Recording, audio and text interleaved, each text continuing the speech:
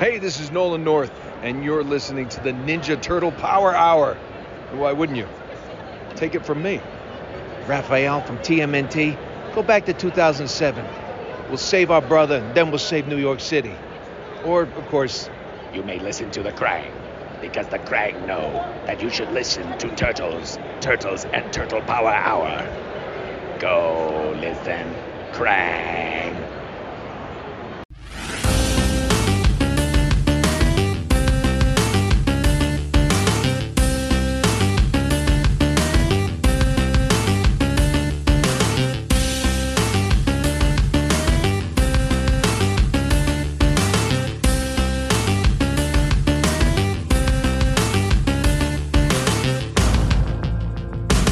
Welcome to the Ninja Turtle Power Hour. I'm Spencer Toon. I'm Keith McGuffey. And despite all reports, I'm still Mike Templeton. And this week we're trying something I don't know new. why I went with that. Well, it's because this week we're trying something new. We're recording using Discord, using the helpful little bot Craig. This way's free, unlike using Zoom like we were before. And, could open up some avenues in the future for ideas. But let us know how the audio sounds. If it sounds just as good, if it sounds worse, better, we'd like to know. All right. So what are we doing this week, Spencer? This week, we're covering episodes 1, 2, and 3 of Season 7. So that is Tower of Power, Rust Never Sleeps, and A Real Snow Job. Technically, these are part of the European side season, but we are referring to them as Season 7 because that is how they are when you purchase them on the DVDs or digitally. So, yeah. So if you remember way back to Season 4, the very first episode, Plan 6 from Outer Space, right? Yeah. They win a European vacation at the end of that episode, but in America, we just saw the rest of Season 4. In like Europe and Japan, they saw these episodes. But these episodes weren't aired in America until part of Season 7. So that's why they're lumped in with Season 7. So chronologically, these take place after like Season 4 or somewhere in the middle of it. You know? Yeah, so they take place like roughly Season 4 or Season 5. Yeah, because the Technodrome's still on that asteroid in Dimension X. So all of that confusing stuff out of the way. It's kind of neat because like these episodes are earlier produced ones for all the good and the bad that comes with that. Specifically, the good that comes with that, it was neat to see the original opening again. Yes. When I saw that, I'm like, I forgot how much I hate that new opening. I was like, a third time I have had to say that. I found that I like subconsciously like do the whooshing too. Oh no. When it doesn't. So when it got to like one of the whooshing parts in this theme song and it didn't whoosh with me, I was like, oh, oh yeah, this is good. This is the good one. It's like they're the world's most fearsome fighting team. Yeah. Right, even like that.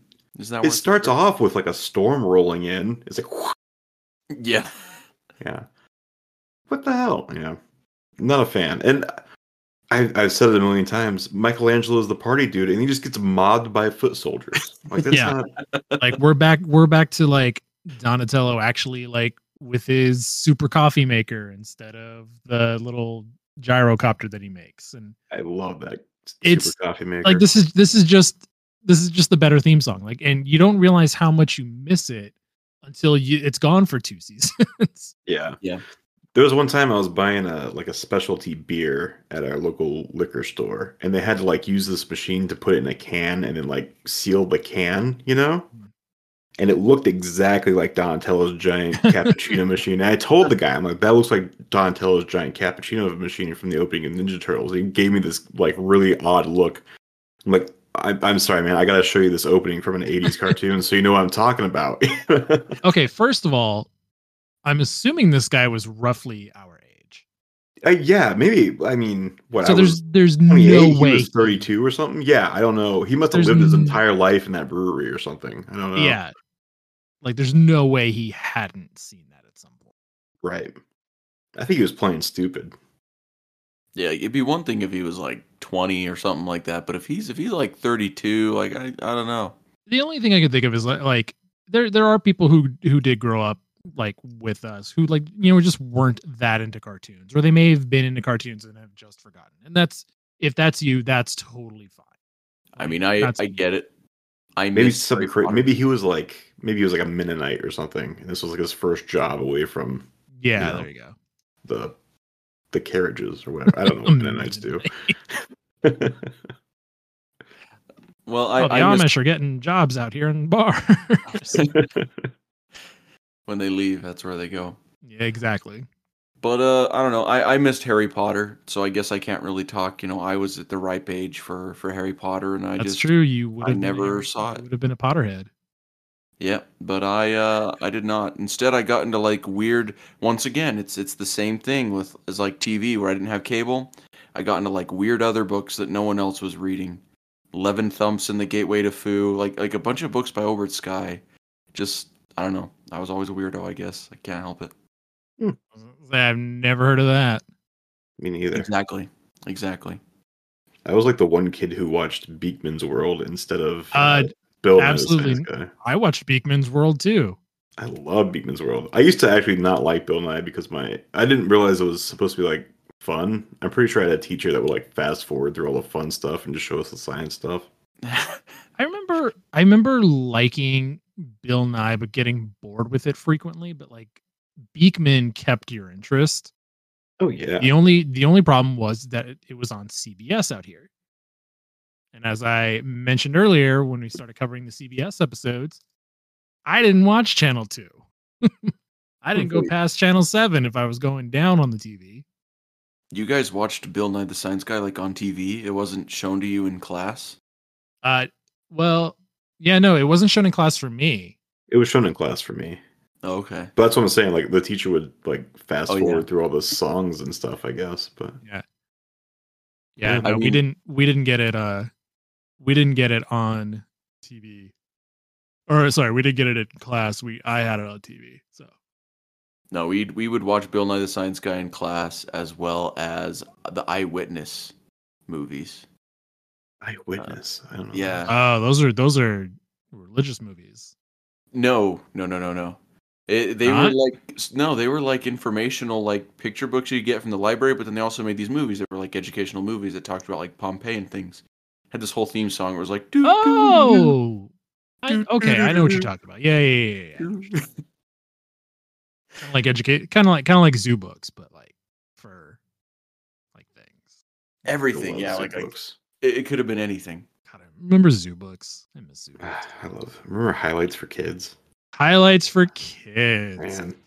I was gonna say I don't remember where Highlights came. Like I never like saw like my parents never got them for me. Like they either just appeared at my grandma's house or like you would randomly get them at school someday.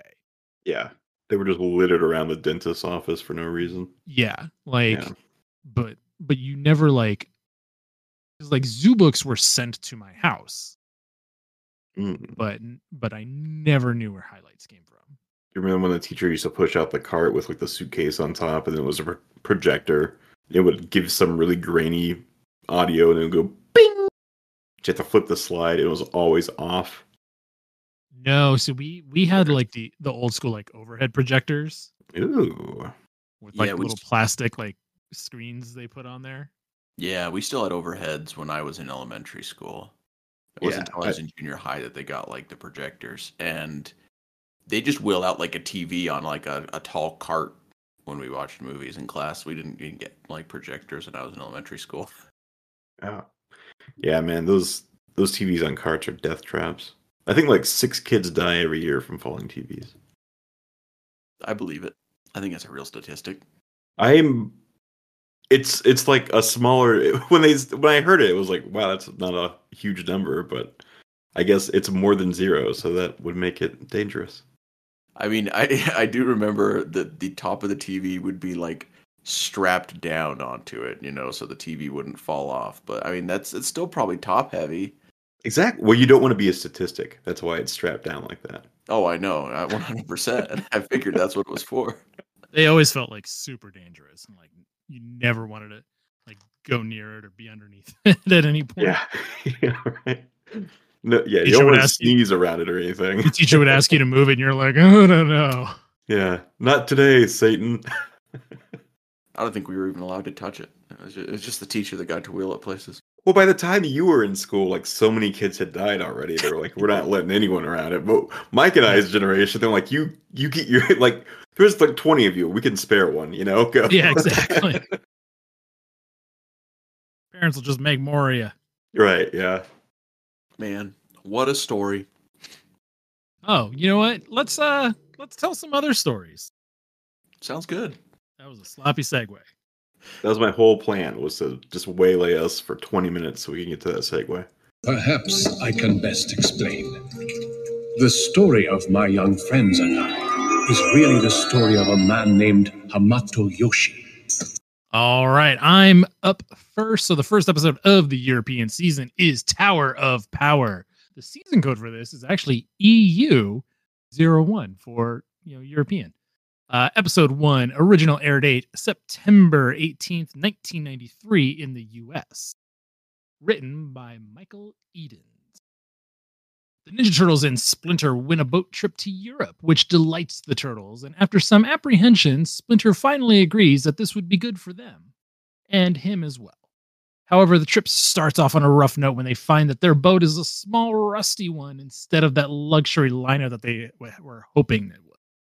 Splinter is eagerly anticipating their arrival in Paris, but the Turtles suffer from severe seasickness. Krang sends Shredder equipment to create a giant electromagnetic antenna, which can be used to pull the Technodrome through a dimensional portal to Earth. The only structure on Earth, however, that will suit their needs is the Eiffel Tower. The Turtles and Splinter arrive in Paris and end up checking out the Parisian sewers. Although the Turtles are a bit unenthusiastic, because once you've seen one sewer, you've seen them all. While they're on vacation, they're practicing their ninja skills, and Splinter decides that he's gonna easily beat them. April, Vernon, and Irma from Channel 6 are also in Paris to report from the celebrations of Bastille Day. When Shredder, Bebop, and Rocksteady arrive and wire the Eiffel Tower, transforming it into an massive electromagnet. Every metal object nearby is immediately drawn up to the Eiffel Tower, including Vernon's microphone during the broadcast. The Turtles' weapons are also affected by the sudden magnetic pull, and they go outside to investigate. As they run toward the Eiffel Tower, they can hear April screaming from a nearby kitchen where she's been menaced by flying cutlery. After rescuing her, they make their way to the tower, which has drawn countless metal objects to it, including Shredder's armor. He orders Bebop and Rocksteady to shut the generator down, and all of the objects fall to the ground, including Vernon and Irma, who were hanging on the Eiffel Tower, and who are barely saved by Michelangelo. Donatello thinks it was a freak atmospheric occurrence, and the Turtles go about their sightseeing. They spend some time sightseeing at the Cathedral of Notre Dame, where they are mistaken for gargoyles, and then to the Louvre, where they examine some great art. April finds Shredder and his mutants preparing the generator for another attempt and is caught when she slips off a ledge. She manages to transmit a message about what Shredder is doing, tipping off the Turtles to what is happening at the Eiffel Tower. The Turtles then rush to the tower just as it's about to be remagnetized and fight Shredder and his mutants. Shredder manages to momentarily triumph over the Turtles and switches on the generator, which begins yanking the tower off of the Earth instead of pulling the Technodrome. The Turtles manage to get on board and free April while also destroying the generator. The tower then crashes back to the Earth once again. Later that night, there are fireworks in celebration of the tower's return, but the Turtles have had enough excitement and just want to get back to the sewers. The end. Back to the sewers. All right. That leads us into my story. Episode 2, Rust Never Sleeps. This episode was aired in the USA on September 18th of 1993. Obviously, it aired much earlier in Europe. It was written by Lee Schneider and Matthew Malik. So, the Turtles are touring Paris. Shredder and Krang accidentally create a rust ray.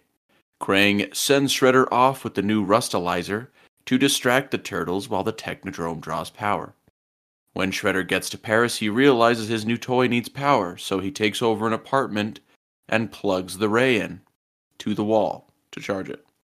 It starts causing the power across Paris to flicker as it draws all of the power from the city. April flies to Paris to investigate and finds where all of the power is being drawn to. She goes to the apartment and is captured by Shredder. She calls the Turtles. Shredder accelerates his plans by sending Bebop and Rocksteady with the Rustalizer to wreak havoc. They rust the Turtles' weapons, then start rusting the Eiffel Tower. Mikey and Don work on stopping them while Raph and Leo go to save April. They find the only apartment with power and go inside to find April and free her. They defeat Shredder by turning off the lights. He flees because he can't see. They go back to help Mike and Don and defeat Shredder and crew, who run back to Dimension X. Don reverses the polarity of the rust ray and changes everything that was rusted back to normal. The end. Old storytelling. Now we have a real snow job. This is the European Vacation Season, Season 7, Episode 3, written by Misty Taggart, originally aired in the USA on September 25th, 1993. So the Turtles have traveled to Austria to visit the Alps and take Splinter to a cave to meditate.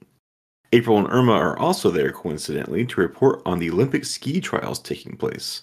They've even met a hunky, young ski instructor named Rudy. But while reviewing her tapes, April notices that some of the snow caps in the mountains are melting. She confirms with a local meteorologist that the ozone layer is thinning in the area, and they have no ideas as to why. But surprise! It's Shredder and Krang planning to melt the snow and flood the nearby villages for some reason. They know April is in the area and send Bebop and Rocksteady to deal with her. They break into her room and kidnap her. She's able to throw out a tape out the window, though, which the Turtles use to figure out Krang's plan. April drops her turtle comm and Shredder steps on it so she can't contact the Turtles, but the Turtles are able to follow the snowmobile tracks of Bebop and Rocksteady to find April, and Donatello is able to pick up the radio waves used to destroy the ozone layer. Michelangelo and Leonardo attack the satellites that are sending out those waves with the turtle blimp, while Donatello and Raphael go after Shredder directly, along with Irma and Rudy, her sexy ski instructor, who wasn't an important character until he reveals that he's a cyborg under Shredder's control and attacks the Turtles. The Turtles destroy Rudy, and Donatello is able to use parts from his robot corpse to reverse the polarity of the ozone-destroying machine. The day is saved, Shredder's left out in the cold, Irma finds a handsome new ski instructor, and the Turtles celebrate with a pizza. The end. Riveting. Truly an episode. Truly an episode. Truly 3 episodes. Right. Just what a wild start to this season. I mean, yeah. What, though? I mean, yes, like it is out there because it's Ninja Turtles. But we'll get more into it later. First, let's take a stop. Let's get into it in the second time around. Hey, nice junk. So the closing credits are different. I don't know if they were different for you guys, but did you notice like the closing credits? Like I don't think they've had like the black. Yeah, for the theme so song. so if you've been watching TV as much as we have over our lives, you'll notice that like sometimes like TV shows will, depending on like when they're in syndication or how they're broadcast, will sometimes put like the theme song in a smaller like horizontal bar on the left hand side, and then the other side will just be black, and that's where the credits will typically play. And so this is like the first time they did it for Turtles. And so it just kind of stood out. That was kind of like, huh. It's different. I kind of like it because like Turtles so far has only had 2 ending screens, and they've both been static images. And like the most random static images too. And like the most random static images too. Like the classic one of them, from the miniseries trying like looking for the Technodrome. And then the second one is them sliding down an elevator shaft. And so this like having some motion over the end credits, is kind of refreshing.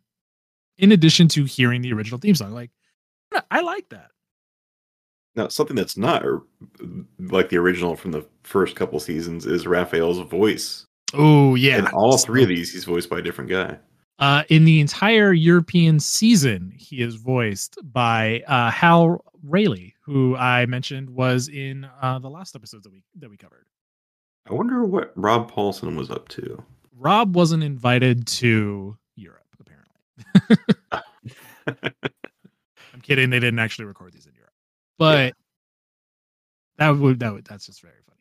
I don't know. I don't know why Rob wasn't available for these, but like literally everyone else is. Well, also except Shredder in at least the first two episodes. He's played by Jim Cummings again. Yeah. Who it's been a while since we've heard. Actually, no, sorry. It's only in my episode where he was played by Jim Cummings. And it's been a while since we've heard Jim as Shredder. It's not bad, but you can always tell it's not James Avery. Yeah, it's a little more aggressive. Yeah. And slightly southern. And just ever so slightly southern. I don't know. Sometimes I'll talk and I'll start hearing like Hondo Anaka or some of the other people he plays. And do you really need the cruise even to go to Europe if you've got the blimp? That's a good point. It's a very good point. Yeah, like they clearly did not need to win this trip. Well, and they stay in the sewers, so like they're not in like they said it was an all expenses paid trip, but they're still living in the sewers. Yeah, like why is no one putting them up in a hotel? Like if it's all expenses paid, I mean. Right. Yeah, and it's like and they go over and it's like not super inconspicuous. Like, you know, the turtles aren't wearing their masks, like their baby masks. And Splinter is like wearing just a hood with his entire face exposed. Right. Like they're not hiding like normal. They even mention it's a giant rat. Like, if he goes overboard, we know we gotta go. You know. What I also kind of found interesting was that that like people have different reactions to the turtles, though. Like people like how we talk about how, like, does the city of New York know who the turtles are? Like, and they do, but like in other countries they don't. So I just kind of found that interesting. Yeah. So in Europe, you know, Michelangelo couldn't use his nunchucks. That's why they're called hero turtles. But he like totally uses his nunchucks and has them on his back the entire time through these episodes. Also like these episodes aren't called hero turtles. Right. It's strange. I mean, they probably were in Europe, but probably in the the versions in English they aren't. And so like I assume that might have been the case, but like I don't know. I feel like they wouldn't have like re-edited it back for the DVD release. I mean, the nunchucks definitely not, but I'm just saying that, like, if it's airing in Italy, it's not going to be dubbed in English like it is here. It's going to be Italian dubbed or any whatever country it airs in. England would be the only change where they'd probably have to say hero instead of ninja. Maybe they just avoid the word ninja and the theme song is different. I don't know. Maybe we believe the theme song is different. Yeah. Maybe I'll try and see. I just decided to listen to the Hero Turtles theme song for the first time ever. Ooh, that is weird. Yeah. I've never actually like listened to it. I think they edit the opening too. Well, yeah, it's clearly like scribbled over, like, and they wrote hero over ninja. But also like it fades in differently than normal. Like yeah. Yeah. Let's see. In this episode, the turtles disguise themselves as gargoyles, which is something that Michelangelo did in Volume 3 of the comics. And Raphael will visit the sewers of Paris in Tales Volume 2 of the comics. So there you go. A little comic book trivia for you. That's all I got. Ready to move on. Oh, all right. Alrighty then. Russ Never Sleeps. I feel like the animation looks like a lot different. At least just not so much the animation, but like just the art style. Like Burn looks almost like he got like a complete makeover. He's not like as thick and everything as he normally is. Yeah, I don't know. Like he looked way different to me when Well, April was talking to him. it's real jarring, especially because like we're now back to season 4 Mhm. animation. Even though we've been like 5 and 6 have been pretty good and pretty consistent, and this like these episodes look wild compared to those. yeah, like we're very much back in the bad animation era. Yeah. For this show, which I did not miss. Let's see. This episode was written by Spencer. You said it up top. It is Lee Schneider and Matthew Mullock, and this is their only episode. Yeah, I was gonna. I didn't mention Michael Eden. That is his only episode for the series too. Is it really? Wow. There's also Nope, I lied. Okay, I was about to say I'm pretty I sure was I've gonna heard Eden before. He has done. Oh, he did Pizza by the Shred. I was gonna say, yeah. I'm like, maybe it's Eden and not Edens. It's Eden's. Okay. His Pizza by the Shred was Michael Eden's and Mark Eden's. Hmm. Oh yeah. Okay. I was about to say maybe it was I just lied. Michael Eden's has done a bunch of episodes. I think though, hang on, he's only done. Oh no, he's done a bunch of that we've already gone over, but he's done them with Mark Eden's. So Camera Bugged back in season 3, Mutagen Monster back in season 3, Pizza by the Shred, the Ninja Sword of Nowhere, classic one. Funny They Shrunk Michelangelo, Ring of Fire, and the Lost Queen of Atlantis will be his last episode. Ring of Fire. Ring of Fire is haven't watched coming. yet. Ring of Fire and Lost Queen of Atlantis are coming up later this Okay, this cool. European season. So I lied, Michael Eden's. You've done a lot. There is a Ghostbusters reference in here. They That was say funny. Who you gonna call? And they say Rustbusters. Rustbusters. Oy. They're gonna stop them from rusting stuff. Also, Rust Never Sleeps is the title of an album by Neil Young and the band Crazy Horse. Oh man, I love Neil Young and Crazy Horse together. Oh, there you go. It was like a tour they went on, and they cut a live album out of it. Oh wow, yeah, no, they've got really great stuff together. I want to say I really like their Welcome to Greendale, or maybe it's just called Greendale. Anyway, cool stuff. This is also at least the third appearance of some sort of Phantom of the Opera type character when the Turtles dress up as one. Yep, I was going to mention that too. Yet another Phantom of the Opera. Granted, the whole episode isn't based on the Phantom of the Opera, so I'll let it slide, but They just can't resist. yeah. Yeah, I only have 15 cents, but it's weird that it happened 3 times, right? Yeah. It's too many times at this point, guys. All right, I get it. The Phantom of the Opera is, a huge piece of, I don't know, literature. It started as literature, right? Or did it start as a musical? Did it start as an opera? Or an opera? I don't know. It's been around for forever, though. I get it. Cultural milestone. But we don't have to reference it this much in a show about Teenage Mutant Ninja Turtles. All right, let's put it to bed. Thank you. All right. A real snow job. Now, a snow job is not something that you need to pay extra for. A snow job is a deception or concealment of one's real motive in an attempt to flatter or persuade. So, there you go. Yes, It's also a GI Joe. Also a G.I. Joe. Yes. It's also G.I. Joe. I don't know if it was in last week's bonus content or not. I might have taken it out, but yeah, snow job. It's a real thing.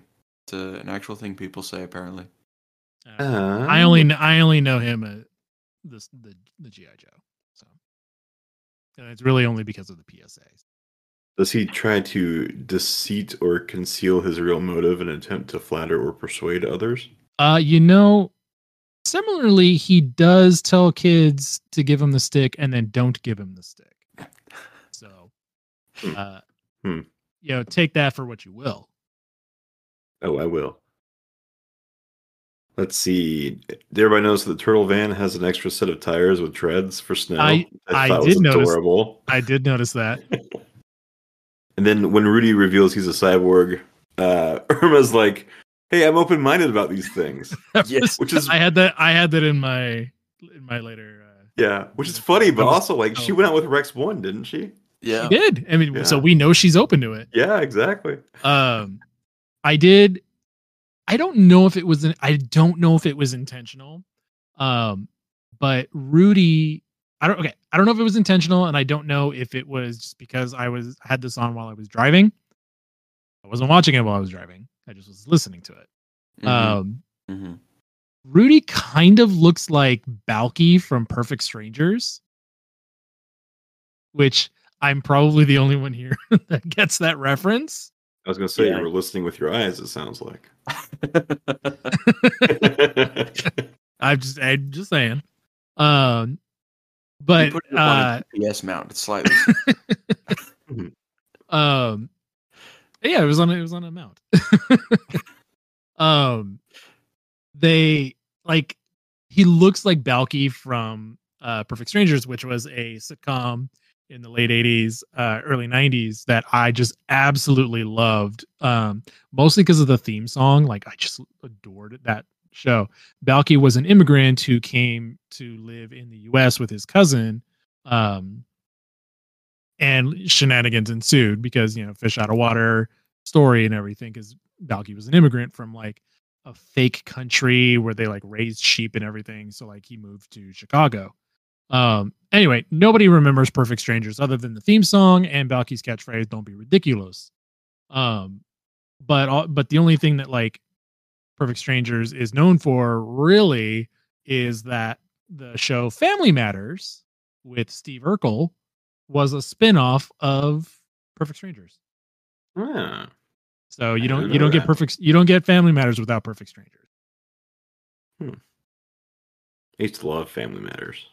See, that's the thing. Everyone loves Family Matters. Nobody remembers Perfect Strangers. Yeah, it's funny when the spin-off is actually way more successful than the original thing.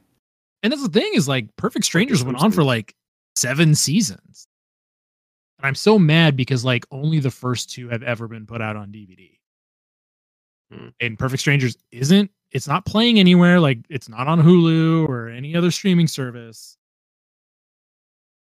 It's like check right now to make sure I'm not incorrect about that.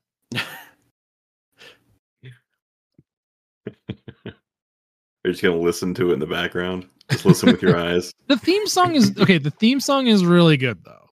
Like something about it. It's perfectly 80s. It slaps, as the kids say. Kids do not say that. They say that, dude. It's a real thing. Oh, they did put out the final seasons. Son of a gun. And the kids do in fact say that things slap. In I've my heard things defense, slap. Yeah. in my defense, the first and second seasons were bundled together, and that came out in 2008. So literally 25 years ago, or 15 years ago. 15 years ago. I can do math. I was about to say, I was. DVDs weren't a thing. I was gonna say 20 years ago, and then I was like, no, it's 5 years off. So of course I added 5 years instead of subtracting 5 years. Right. So it came out in 2000. The first 2 seasons came out in 2008. The 3rd, 4th, 5th, 6th, 7th, and 8th seasons all came out in 2018. So it's way off of my radar by then. I just assumed they never came out.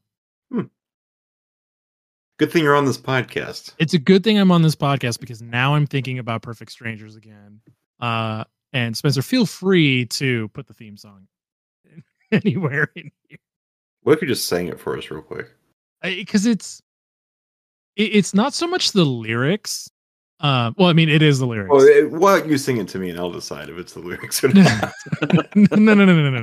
No. Because it needs like it's called "Nothing's Gonna Stop Me Now" by David Pomeranz. Mm-hmm. David Pomeranz, big time like composer for like TV shows and stuff. But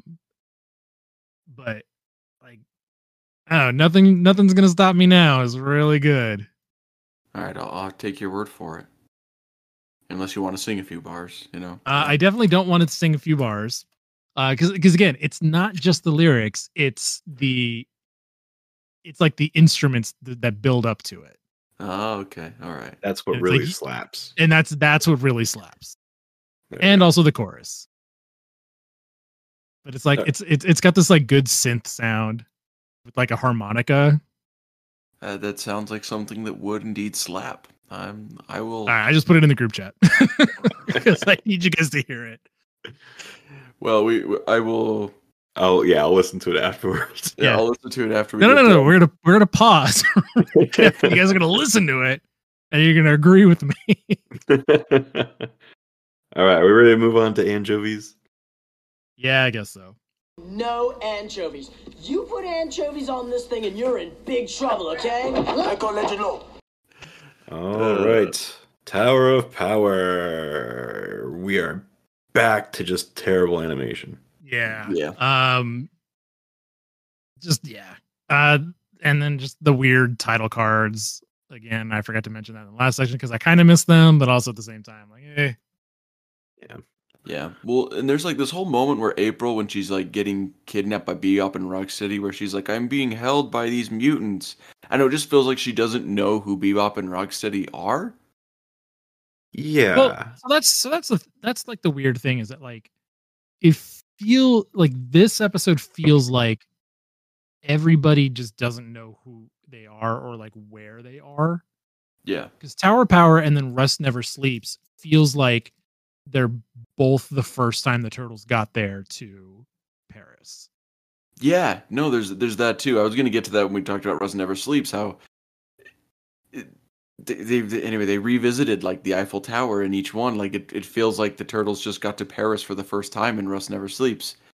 But because that was the thing is like between Tower of Power and Rust Never Sleeps, April flies back to New York, then back to Paris. yeah. Right. Like, and there's no way Byrne is paying for that. Not just April, but also Irma. Mm-hmm. Vernon didn't come back the second time. But it's like it was so weird the way that was written, and then it's like they were so surprised that like the Turtles were in Paris. Like Shredder was so surprised that the Turtles were in Paris in Rust Never Sleeps, even though he just like fought them in Tower of Power. Yeah. And even when I was like watching that, I was kind of like, oh, like I couldn't remember for sure if they had fought Shredder in Tower of Power. So I was gonna kind of give it a pass, but then I was like, no, they actually did fight Shredder in Tower of Power, so no pass. Yeah, it is. I don't know. It's definitely a weird thing, but like we say all the time, this shows where continuity goes to die. Yeah, and like it's another example. The Channel 6 gang is there for like the flimsiest of reasons, and like the Turtles don't even seem to like question it at all. There's like, oh, April's here. You know, it's just weird. Yeah. And the other thing that happens at the Tower of Power is that like this whole thing has to do with magnetism. And they've got like objects that like lift and like fly because of the magnetism, but then they hit the wall and they like bounce and just like fall to the ground again. And it's like, if this is a magnet and we're saying it's attracting all these metals, like all this stuff should be like sticking to the wall and still like be attracted to it. You know, it doesn't just like fling it across the room for a second and then it stops. I don't know. There's so many scenes of like things like flying, smacking into a wall and bouncing right off and just like going back to the floor. And it's like, Well, it's not so much they're magnetic all of a sudden. It's like they lost gravity. Like they're just, they're not like being pulled. They're like just kind of like floating. I like it. Sorry. Donatello's like, whoa, that was weird. Must have been like a weather disturbance or something. And then just walks away. It's like, what? Cars were being pulled off. Yeah, like street. Donatello, like, there's a bit more going on here, bud. Yeah. Frustrating. Yeah. It definitely feels like earlier Turtles again. Yeah. Well, because it is. It is. Yes, exactly. And that's all my anchovies for Tower of Power. Well, okay, so Splinter very specifically when they go to the Eiffel Tower, he very specifically calls it the tallest freestanding, like the tallest freestanding structure in the world. Mm-hmm. and it stands at 906 feet tall. Okay. The Tokyo Tower is much taller. It's When was 100. It's over 100 feet taller. When was the Tokyo Tower made? 1958. So Oh, it wow. definitely existed. It definitely already existed. The Eiffel Tower is older and is an engineering, marvel for the time, but the Tokyo Tower is much taller. Maybe they were using a really outdated encyclopedia at the time. I mean, maybe. Yeah. Well, I mean, that's the thing is, like, as a child of the 90s, I only learned of the Tokyo Tower because of Sailor Moon. So, like, I get it if they didn't know, but I mean, and of course, like, they have to visit the Eiffel Tower in the European vacation season, of course. Yeah. It just felt really weird, and like, I instantly felt the need to fact check that. Yeah. Maybe Pretty much anytime they like spout something that's real as like fact in this show, like I feel like we have to fact check it. All right, are we ready for our next episode? Well, 1 second. So the way like April drops her comm in this one as well, when she like pulls it out and she just like, so yeah, Russ never sleeps. So the way April drops her comm in this one is like extra stupid. Like she has it in her hand, and it's almost like it just like flies out of her hand. Like it looks not natural at all, and like the dumbest thing you could possibly do. Yeah, when she pulled it out, I was like, finally, she didn't drop the damn thing in the middle of getting kidnapped, and she immediately drops it like unprovoked. She's not like pushed or shoved or her arm slapped or anything. She just drops it. Like, Jesus, Jones, why? Why is this always happening? It's that, that whole plot device thing where they created the turtle comms and then to answer your question of like, well, why don't they just use the turtle comms? They then have to make the character lose the turtle comms. Make him eat that crow. It happens more often, I feel like, than them actually using them. Yeah, you're 100% right. At the end of this episode, there's these discs that Shredder throws, but they look like turtle comms. And they act like boomerangs? And we've never seen those before, and it frustrated me very much. And we never saw them again. Never saw them again. Also, Leo defeats Shredder by turning off the lights, guys. Like, he runs away. Shredder has his sword drawn, ready to strike Raphael, who's captured. Leo turns off the lights, and he's like, I can't see, and just runs away, like, leaves everything. It's been a while since we've said it, but anybody that thinks that this is peak Shredder, like, come on, guys. It's not peak in the way you think it's peak. Yeah, it's peak goofiness. Yeah. Yeah. It's not like ninjas are known for being masters of darkness or anything. And not even that, like 10th level ninjas like Orokusaki.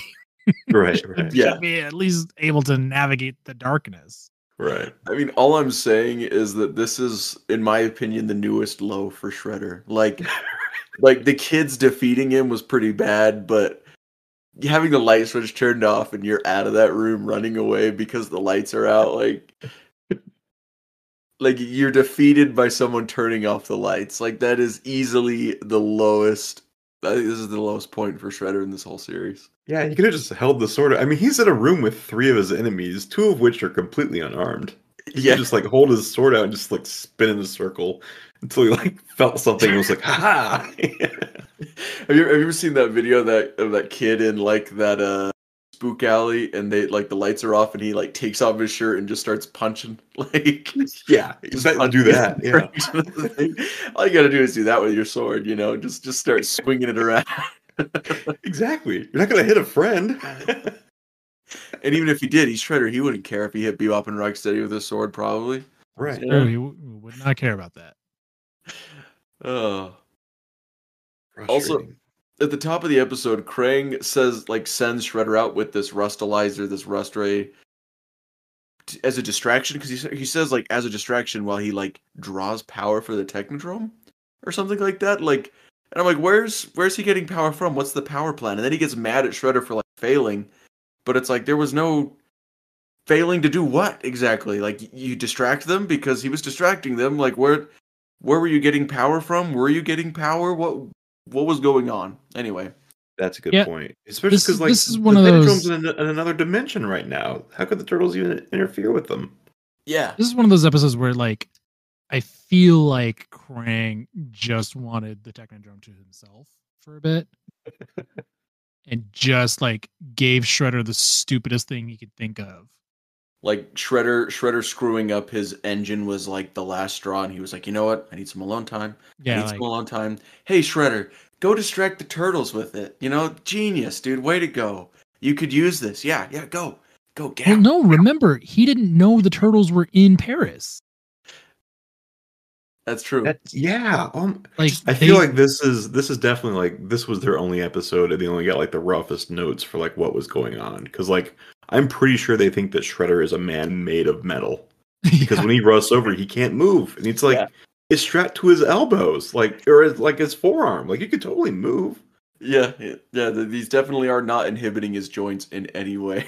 No, so I think maybe they were a late ad. They needed to get a script out. You know, it's Friday. Script's got to be in by Monday or something. I don't know. But yeah, like it just it felt so weird and like kind of disconnected from that first episode.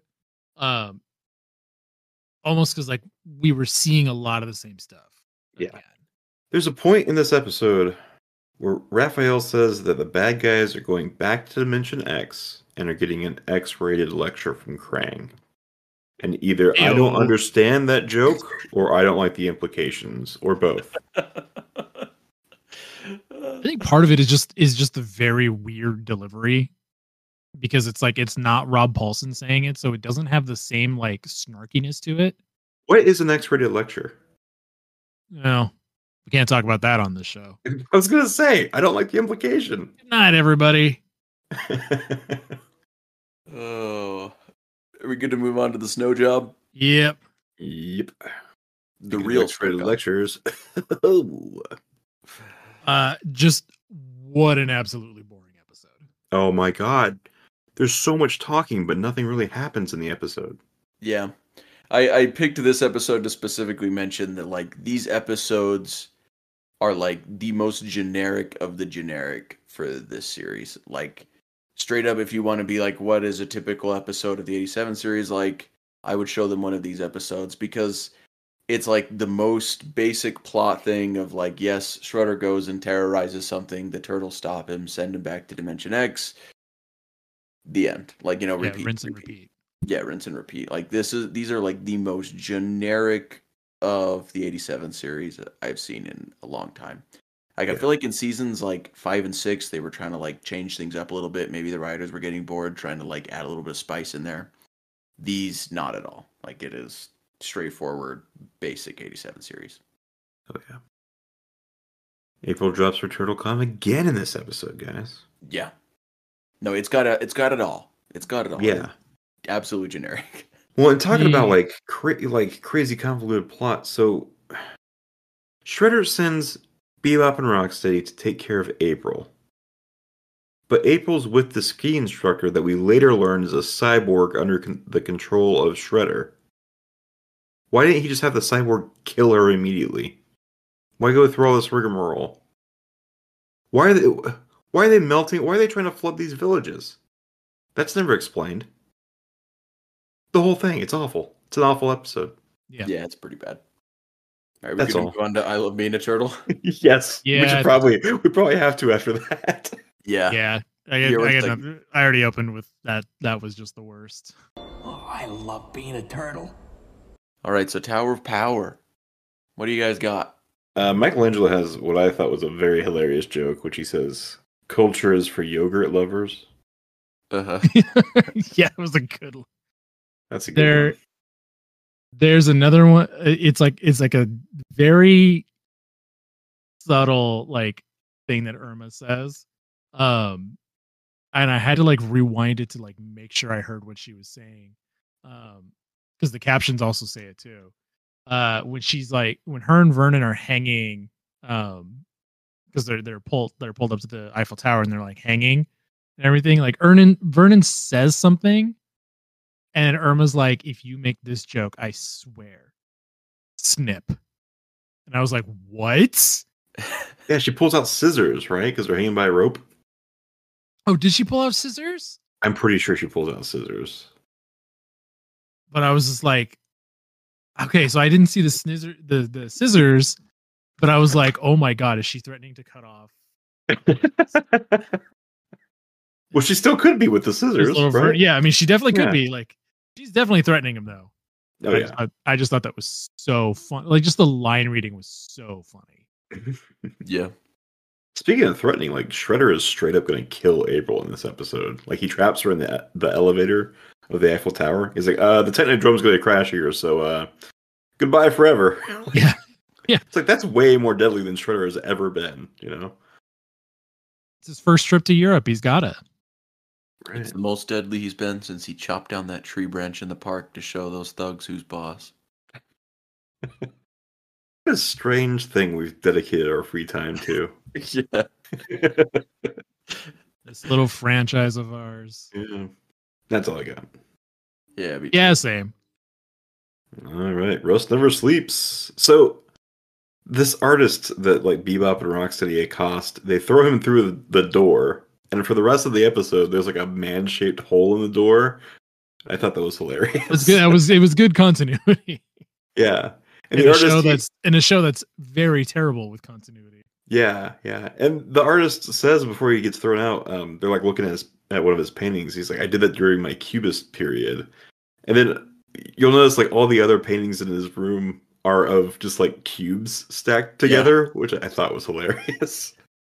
Yeah, I definitely think that was the people doing the art for the episode being like, man, I can't paint a whole bunch of like works of art for this guy. We're just gonna do a bunch of cubes. Like we're just doing cubes. Bunch of ice cubes. Just stack them up. Yeah. I like it when like Shredder tells Krang that he needs a plastic surgeon. After he says like Krang says he's gonna go see like his makeup artist or makeup specialist, and then Krang's just like, "Oh, you're gonna need a plastic surgeon more than a makeup specialist." Quite the dig. I gotta say, I do kind of like the rust-colored weapons. They're very reminiscent of the Playmates toys. I think that might be it. And I especially love when like Shredder gets rusted all over. He can't move, and he's just like, "Oil me, can. Yeah. Oil can, oil me." Hilarious. Peak cinema. All right, so the real snow job. I actually like the extra treads on the turtle van. Yeah, that's pretty cool. I actually kind of liked the cyborg twist because of Irma's joke, because I thought that was pretty funny. Like Mike did when she says, "I'm open to these kind of things," which once again feels like it's actually keeping in continuity, which is rare for, referencing Rex 1. I don't know if it like directly references Rex 1 or just directly references that Irma's a freak. I just feel like, it's canon that April is open to dating robot men, Yeah. Irma. She's done it before. Irma. I meant Irma. Yeah, it's not April. That Irma is open to dating robot men, It's just, it is canon. And it's like, get it, girl. Yeah. She's in another country. Who cares? Yeah. Right. What happens in the Alps stays in the Alps. Yeah, exactly. But it also and like we said, he looks like Balky from Perfect Strangers, who was cute in that show. So yeah, no, definitely, for sure, yeah. This show is so crazy that there's a part where like I think it's Leonardo. He's driving the turtle van, and he like downs a periscope that's like rotating on the top of the thing, and he looks out of it. It's like, dude, you're driving. Like that can't be safe. But it was so ridiculous. I thought it was very funny.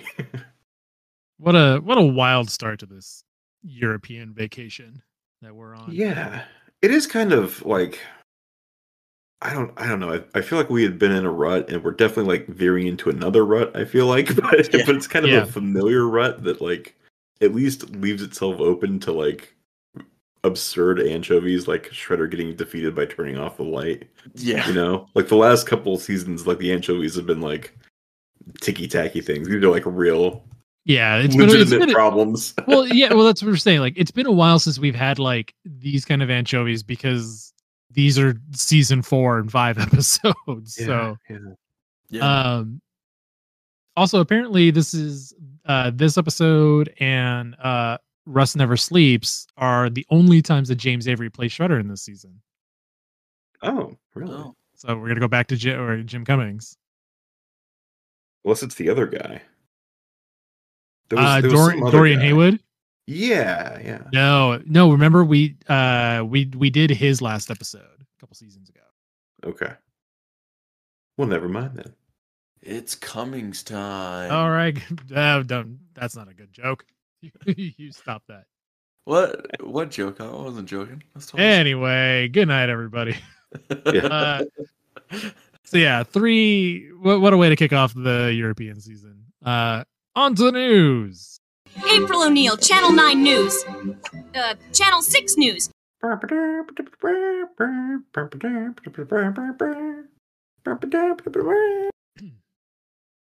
So literally just announced this morning. I was literally driving to work when I got the tip.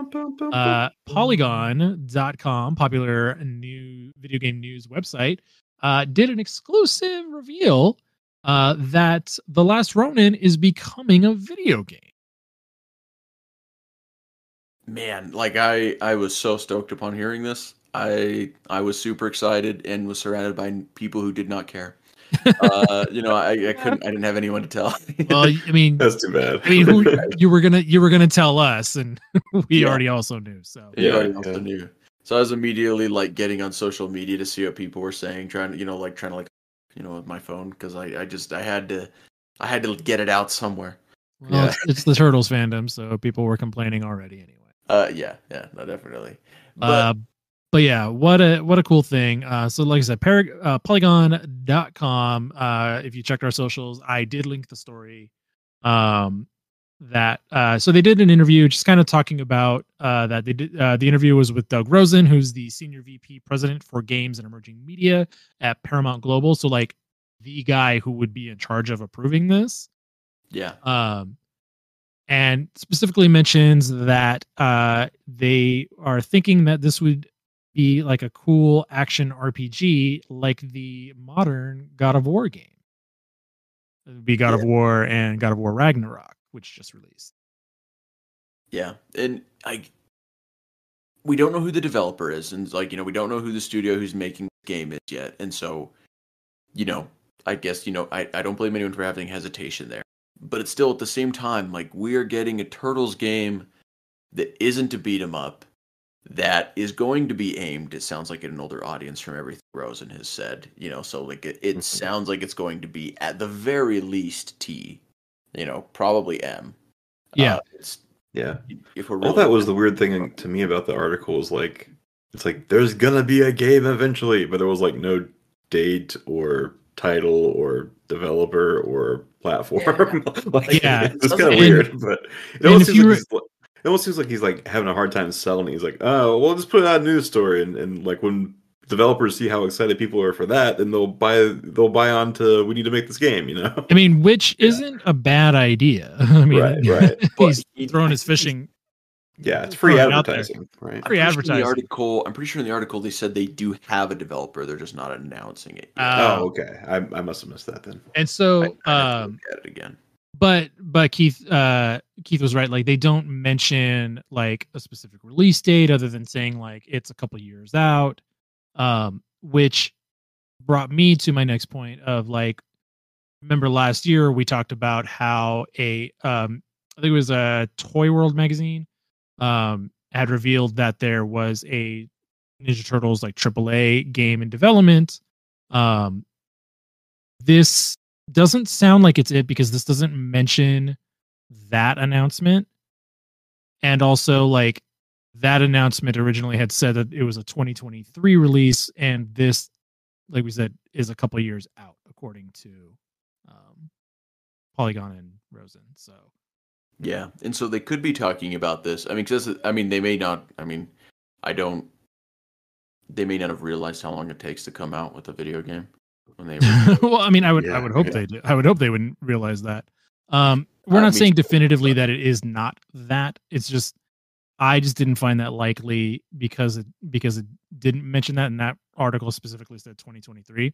But also, like, this is Polygon doing an interview with someone specifically from Paramount, specifically the guy who would be in charge of knowing when that game would come out. So Yeah. it stands to reason that this is probably that. But like I said, could be two different things. I would find it wild that there's two AAA Ninja Turtles games in development at the same time. I would too, because like that's the thing is like the other thing I'm really hoping that this game does is that it, besides just of course I hope it's just good, and does some great. Not me. storytelling I hope it's Turtles. bad. Yeah, I hope it's terrible. But you can get some good storytelling with it, and like if we can do those things, I just feel like it would help bring like the word I was kind of using earlier when I was talking to some of the guys on Discord about it today is like prestige because like to the turtle like name because Ninja Turtles is a popular household name. Like yes, it's super common, it's out there, everyone knows about it, knows that it exists, but like it doesn't have like prestige to it like the way like a Batman title or something. Prestige sounds like really, and so like I feel like it's kind of the wrong word for pulpy comic booky things. But there's like there's all sorts of writers and people like all chomping at the bit to work on something Batman. Everyone's probably going to throw their hat in the ring to make a Batman game or do something like that. And so if we could have that same thing happen for modern Ninja Turtle games that are more than just beat 'em ups, and we can get like good quality and just more stuff like that out of Turtles, that would be amazing. Anyway, that's I get what you mean because like Turtles. I mean, and granted, like Turtle Mania is kind of the cause of that. Like nobody thinks of Turtles, like you said, as like a prestige thing, which is I think why like Last Ronin took off so much because everyone was like, "Oh, dang, a dark and gritty Ninja Turtles."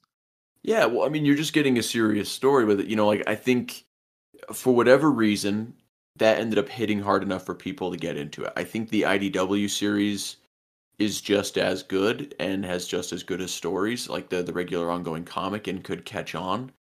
I think that the Last Ronin, announcing Kevin Eastman is here as hard as they did, and also throwing Peter Laird's name on the cover is kind of what helped bring more people into the fold with it. And also, I mean, you're not wrong. Turtle. This is also why I kind of think that like this article was maybe a little bit of a shopping around of the idea because like first one player Turtles games don't sell nearly as well as the classic beat 'em ups, Yeah, so. And so like and that's another thing that's like going to be really interesting with this is like is this a story that's like is this a Last Ronin tale? Like kind of like Lost Years where it's like everything that Rosen said sounds like they're going to be adapting the comics. Like it even sounds like you will be like playing the other Turtles in their flashbacks. Mm-hmm. And so that's kind of been the big like discussion today on everywhere I posted this article, and it's interesting to see like kind of the fan reaction. Like people are excited about it. There was somebody complaining that like Last Ronin's getting oversaturated, which like, huh? It has one comic book and some action figures. What do you mean? Yeah, like I mean, I guess we're getting like a spin-off series to it, but it's literally just a comic. Yeah, like it's like calm down, dude. And even then, like it's been 3 years. Like it's been a while. We can have the spin-off now. Finally, 3 years later, and some action figures. And some action figures. Like that's literally it. But yeah, like and so a lot of people, kind of spitballing like what developers they could be. And so like Insomniac, who did the Spider-Man games, was thrown around. From Software, who did Elden Ring and Sekiro, and then also Sucker Punch, who did Ghost of Tsushima, would be really cool. Yeah, either way, I am hyped for this game. already. Granted, maybe I should keep my expectations a little low so I'm not too disappointed if it turns out to flop or have some issues. But I don't know. I find myself being hopefully optimistic. I haven't played Ghost of Tsushima. I want to. But like from what I've seen of it, that would probably be the closest one I could see being like the inspiration for this. Like God of War, yeah, obviously that's the big inspiration for it. But I think like Ghost of Tsushima would be kind of cooler. Yeah. Just from what I've seen, like I said, I haven't played it yet. But also I'm also the guy who personally wanted like I wanted Marvel Ultimate Alliance, but Ninja Turtles. Yeah, like I want I've been saying that for years. yeah, like I want to like not just the team of the 4 turtles that you control all 4 of them, but like I want to be able to like swap them in and out with different characters. Yeah. I think unfortunately, like this ship has sailed on that, and like even if we got it, it would be so just like loot critty. I don't know. I think someday it'll happen. I think someday it'll happen. Here's hoping. The other thing we need, though, is for things that are more like the IDW series to kind of catch on more in popularity so that we can have enough interesting side characters. Because like they're there and they exist, but not enough people know about them, Yeah. And like, they're doing their part and, putting out like the games, like the board games, which are cool, but like at the same time, those aren't the prestige. Well, and the board game company went under too, so like that's over too. Oh, did it really? Yeah. IDW Games after the Batman one came out, they went under. So yeah, they never came out with the Mutanimals expansion pack, which I'm really bummed about. But yeah, are you on the Facebook group, Spencer? Which one? I think it's just like the IDW Games Facebook group. I think I think they've like put up whatever the kind of file is that you can download to 3D print the minis or whatever for the Mutanimals one. Yeah. Oh, cool. Cool check stuff. that out. Another one last bit from the article that I think is noteworthy, though, that Rosen says is that there are opportunities for multiple TMNT games aimed at both young and more age groups, and that Paramount can take multiple approaches to the franchise and not dial back to make the game something it shouldn't be. So the fact that Paramount seems like is also opening up to kind of letting Turtles be, not just for kids, but also something that can have parts of it that are for mature and adult audiences. Yeah. Like, it sounds like they're becoming more open to that. At least their games. So we can already see that with, like, Shredder being in Call of Duty. Hopefully. So weird. Yeah, that's still weird, but it's weird. Like, but you're right. That's a part of this. Mm-hmm. And it's kind of what I've been telling people for a long time. Like, show Paramount that you want this stuff. Put your money where your mouth is, and officially support the stuff that gets you what you want. And Last Ronin sold gangbusters. I don't think we've seen the numbers for Lost Years just yet, but also like the action figures are killing it. The NECA one was one of my top 10 figures from last year. The Playmates one also incredibly good. Last Ronin I think is going to be the future for kind of the not main TMNT. I think that I don't know. There's not a good term for it, but do you get what I mean? Yeah. No, like Last Ronin will be like the adult corner for Ninja Turtles for media on screen, is what it kind of seems like. Yeah, which I'm fine with. Like if it's not going to be IDW, even though it should be, like Ronin, all right, fine. Like Ronin's a story that people can jump into. Yeah. Even though it is a mini series, and the Lost Years is filling in those gaps. It just I think. I'm glad that they're kind of opening up to that. But if you want an IDW, movie or something, buy the IDW comic. Yeah, and that's the thing. Armageddon game episodes. Yeah, and that's the thing is like the Last Ronin, hopefully is just the beginning of all of this. Like they're actually able to finally, hopefully, see that there's an audience here. There are people that will see this. Yeah, that won't be that won't all just be like, oh man, you've ruined this for my children. They'll never be able to, because that's the biggest thing they're worried about is ruining the brand. With and we our almost 3-year-old interview with Tom Waltz.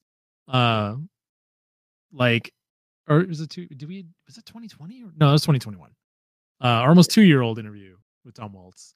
Like he talked about that. Like Nick's not going to let just the turtles kill in the main pages and stuff. So it's like it's got to be this version. Yeah, they'll let everyone else do it. Yeah, they'll let everybody else kill each other, but not let Sari do it. Yeah, they'll let Sari do it. Oh man, just wait till you read the most 38. recent.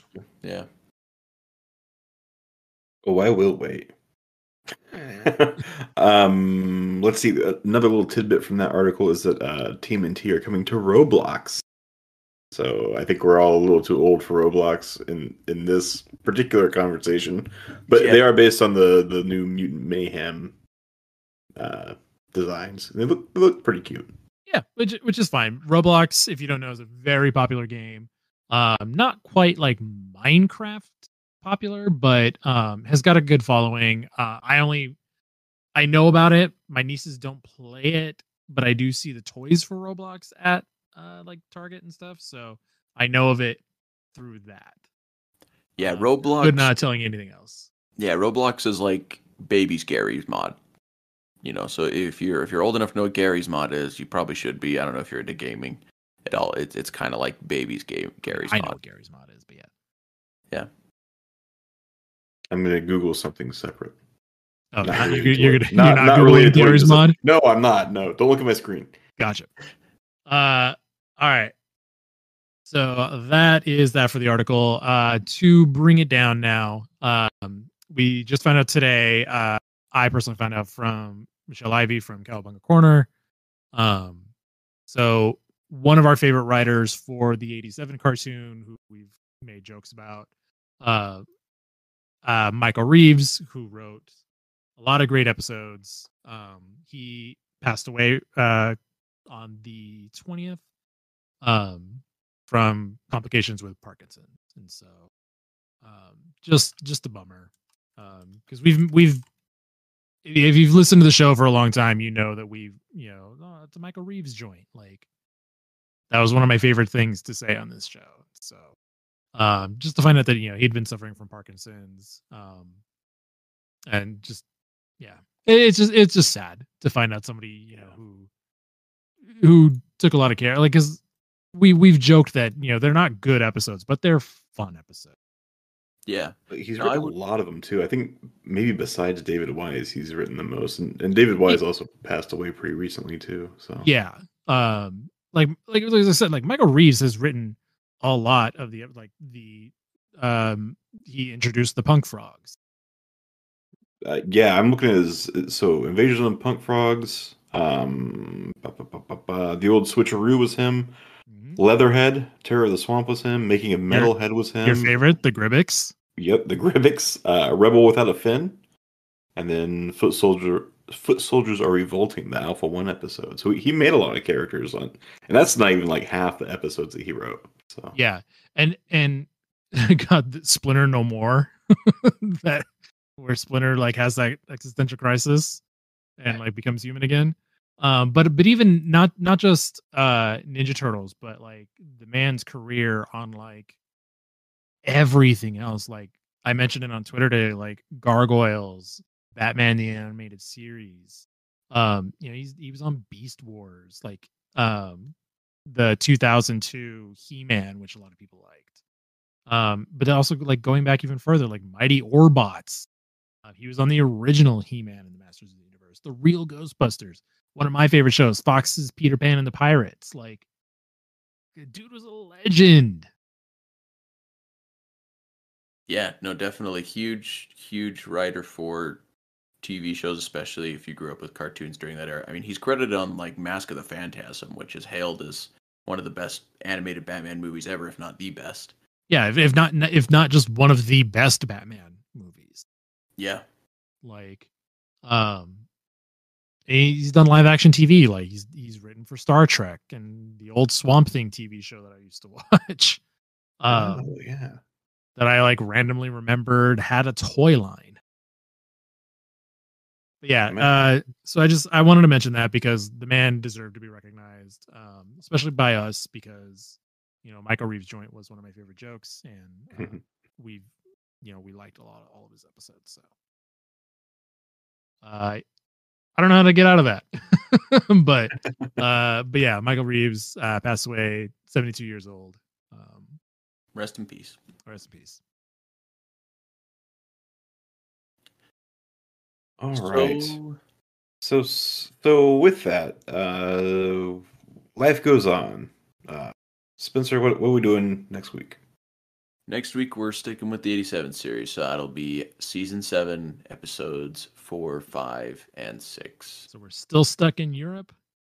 There's 13 episodes, so we're still stuck in Europe. Episodes. We have Venice on the half shell, Artless without art is what that means. And then Ring of Fire. And it burns. Yeah. I wanted to let you make that joke before I did my part. So guys, thank you for listening to another episode of the Ninja Turtle Power Hour. We really appreciate you guys every week. If you saw me tweet last week, thank you. We officially have listeners in all 50 states. Woo! Yeah. So I'm actually really excited about that. Yeah, that was a cool milestone for us to hit. So if you are the guy in New Mexico who heard the call and decided to listen to us for the first time, we really appreciate it. It's a cool milestone, and also cool. Like all of our other international people too.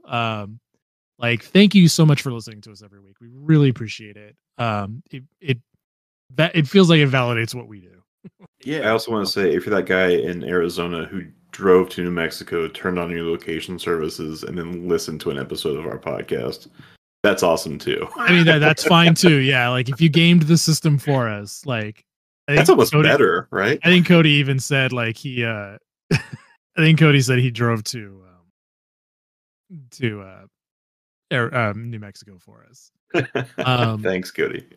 Yeah, and I would also like to give a special shout out, since mentioning international listeners, to Michael McDonald, who commented on our post saying that he's been listening since the beginning, which is awesome. He's from Scotland in the United Kingdom, so thank you so much, Michael, for listening to all 100 and what are we at now? 15, 16 episodes of my ramblings, of our ramblings. That's amazing. Yeah, thank you, dude. And Shallon Rick, who's in Mexico, like, thank you, dude. Yeah, guys, like, we really appreciate it. Thank you so much. I'm gonna cry. But yeah, thank you. We love you. Take care of yourself. Ninja Turtle Power Hour, Ninja Turtle PH on Twitter, Instagram, and all right, that's our show this week then. Thank you again so much for listening.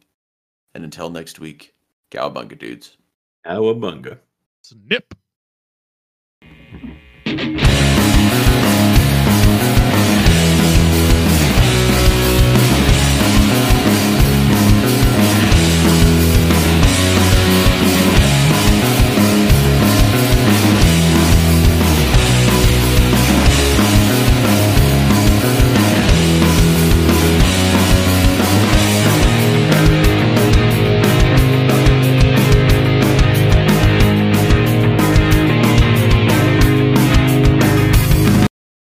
Did you make this little puppy with the microphone icon for Craig? It is adorable. 100%. I did not make this bot. It is something you can just invite into your server. They're probably gathering everything we're saying right now and saving it in some database. I know, right? They're gonna what? God, the AI my voice and make things out of it. Well, that's what I'm worried about too. Is our voices are pretty much out there, and so. Yeah, it's pretty easy to create AI versions of us. Yeah, probably. I don't know who would waste their time doing that, but it's so much more entertaining to listen to Joe Rogan or the former presidents or something saying stupid crap than it is to hear me. But if someone wants to do it, I guess I don't really care. Just I always thought if someone made an AI of me, he would do my laundry and shit, not just say stupid stuff for me, you know? Well, you're talking about it. You're talking about it like a robot. Yeah, that's what I want. If we're gonna make AI, I want AI to make my life easier in doing things that I don't want to do and not controlling all my writing and art. Yeah, I know, right? Oh my, so that is my biggest issue with bots right now is it's like, wait a minute. When I was a kid and they were selling robots to me as a kid, they were like, they're going to do all the crappy jobs that you don't do. And that way you can have time to do things you actually want to do, like art. And, Nope. Now it's the robots will do the art, so you have more time to sit at your desk and work for us, right? Yeah. That's capitalism, baby. Yep. Oh boy. But shouldn't it be so much cheaper to have the robots do it? Yeah, but then someone's got to maintain the robots, Spencer. Well, yeah. Art is subjective. Oh man, what a bummer. Well, Are you guys on the boring dystopia subreddit? No. Okay, so it's the whole idea is that like all these dystopia movies and books and stuff are all like exciting, like into the world, you know, last survivor kind of stuff. But a boring dystopia is like you're already living in a dystopia. It's just super duper boring, and it's stuff like this, you know. Yeah. Nice. I wake up and go to my 9-to-5 job, listen to my favorite song written by Bot21. Yeah. For the 300th time. Taylor, already been written. Taylor Swift bot. Yeah, the Taylor Swift bot makes the best Taylor Swift songs. Oh man, have you started watching Futurama yet? When he's like, I was all of acting's greatest robots. Thuspomat, David Duchovny. I've watched like the I love Calculon. I know. I'm in like 3 to 4 episodes, and you know I've thought it's funny. I'm totally down to watch more. It's just time. Yeah, I get it. Yeah. I keep dumping a whole lot more time into like reading comic books and working on this podcast and everything else. I know, dude. I read more comic books than I watch TV now. It's really weird. It's actually probably healthy for you, and it's probably odd for me to call you a nerd for reading comics instead of watching Futurama, the nerdiest show in existence. I'm like not excited that it's coming back.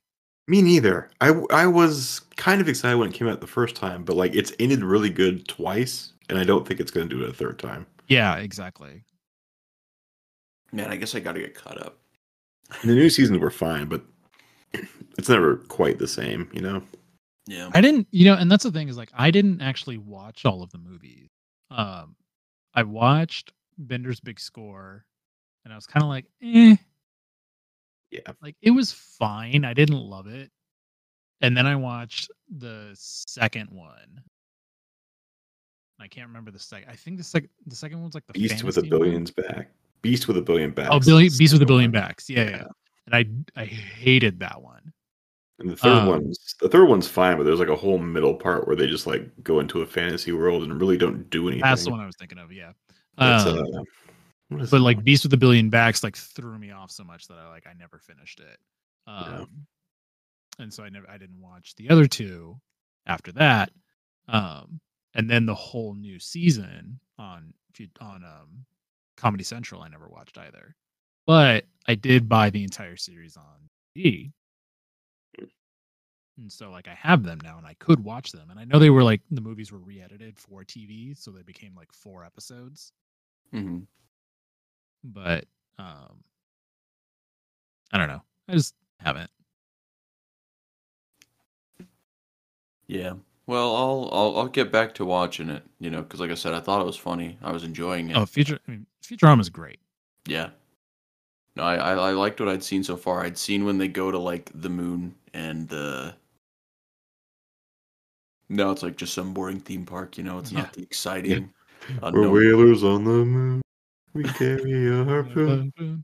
But there ain't no whales, so we tell tall tales and sing a whaling tune. I was at Comic-Con this week and I was talking to my dad. I was like, I could have been like good at business or something, but instead I know the words to Whalers on the Moon off the top of my head. I feel you. Yeah. Like, hey, Dad, I record a weekly Ninja Turtles podcast. Yeah. I've read almost all of Green Lantern comics since. Where's my Start mute button Pound for when I Jordan on. cough? There we go. Okay. It's down on the bottom.